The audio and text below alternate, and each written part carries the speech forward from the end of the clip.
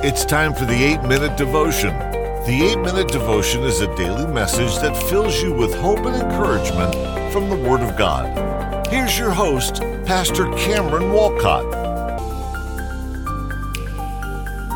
Hello, and welcome back to the 8-Minute Devotion, our Monday episode. And I'm so glad that you have chosen to join us today for this podcast. You know, we do this podcast every single weekday, 8 minutes of hope, 8 minutes of life, 8 minutes of encouragement from the Word of God. And it's such a blessing that we get to spend this time together. There's no other source of absolute truth, no other source of absolute life outside of God's Word. And we're so blessed that God has given us His Word. And we live in an age when we can know His Word, we can study His Word, we can watch podcasts, we can listen to podcasts, we can hear sermons, and we can go deep in God's Word. And what a blessing that is for us.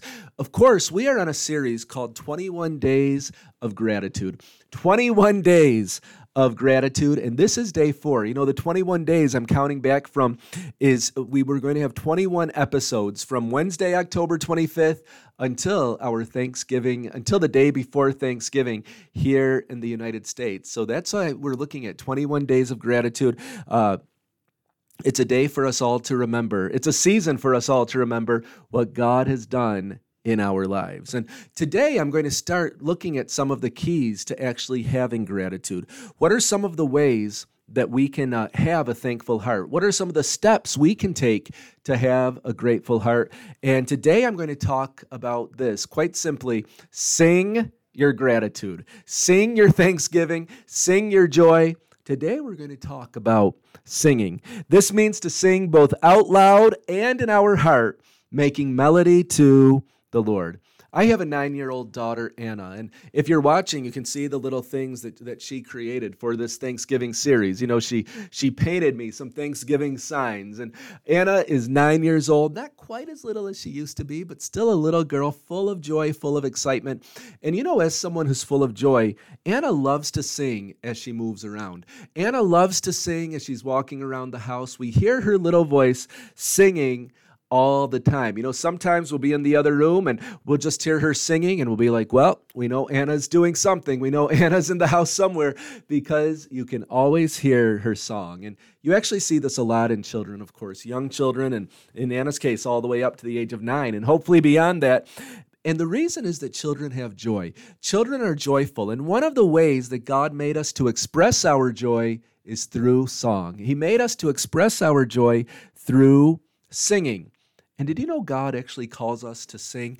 Not just in the Old Testament, but even in the New Testament, we are called to sing to the Lord. Colossians 3 and verse 16 says, "Let the word of Christ dwell in you richly, teaching and admonishing one another in all wisdom, singing psalms and hymns and spiritual songs with thankfulness in your heart to God."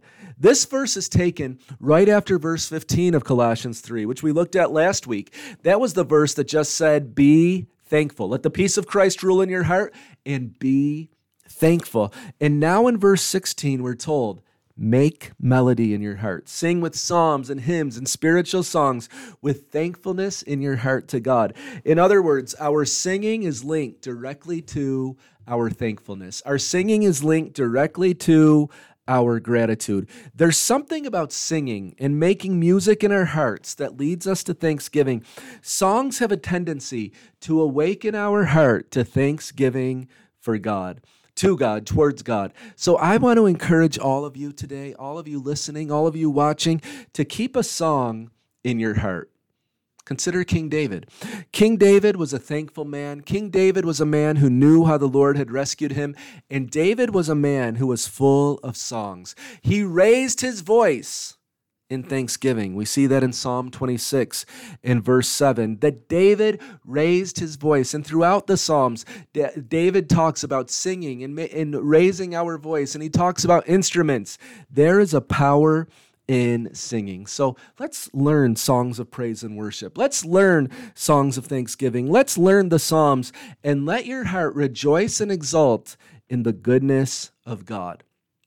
Some of you may say, well, look, I know singing is good and I listen to other people sing. I go to church every Sunday and it's like I go to a concert and I hear the people at front playing with their beautiful music. I hear the awesome instruments and I nod and I stop. I maybe tap my foot and I nod along, but I don't really sing. I'm kind of embarrassed to raise my voice.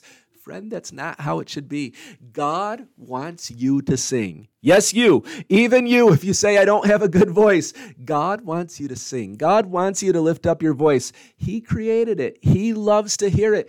God is not just looking for the professional sound. God is looking for the sound of your voice. You know, they say it's really, church researchers have said, as I've been discovering and analyzing the last 20, 30 years, the percentage, especially of men who actually sing during worship, they say has plummeted. That most men who go to church, they don't sing even during the praise and worship time. This is not how it should be. We should sing boldly and loudly. I mean, you don't have to be the loudest. You don't have to take control of the whole service. But when the worship is being played, when the songs are being played, sing with all your heart to the Lord. God isn't listening just for the quality. God is looking at what is in your heart. He's looking for the quality of your heart, not the quality of your sound. And, you know, that's even something, of course, some churches today, sometimes the mega churches, they can, some of them do a lot of good things, but sometimes the sound and the sound production is just so overwhelmingly good. It's like you're at a concert. It's like you're at a rock concert, pop concert, and that's taught you what all I'm supposed to do is listen to the professionals sing. That should not be the church. In the church, we're not just listening to professionals singing. All of us are the body of Christ, and all of us should sing, and all of us should make melody in our hearts to the Lord. All of us should gather together because God has been so good to us. All of us should be thankful to God, and we say, well, God, how can I express this to you? How can I show you my gratitude? One of the best ways, one of the greatest ways is to sing. That's why Paul said it. Sing with psalms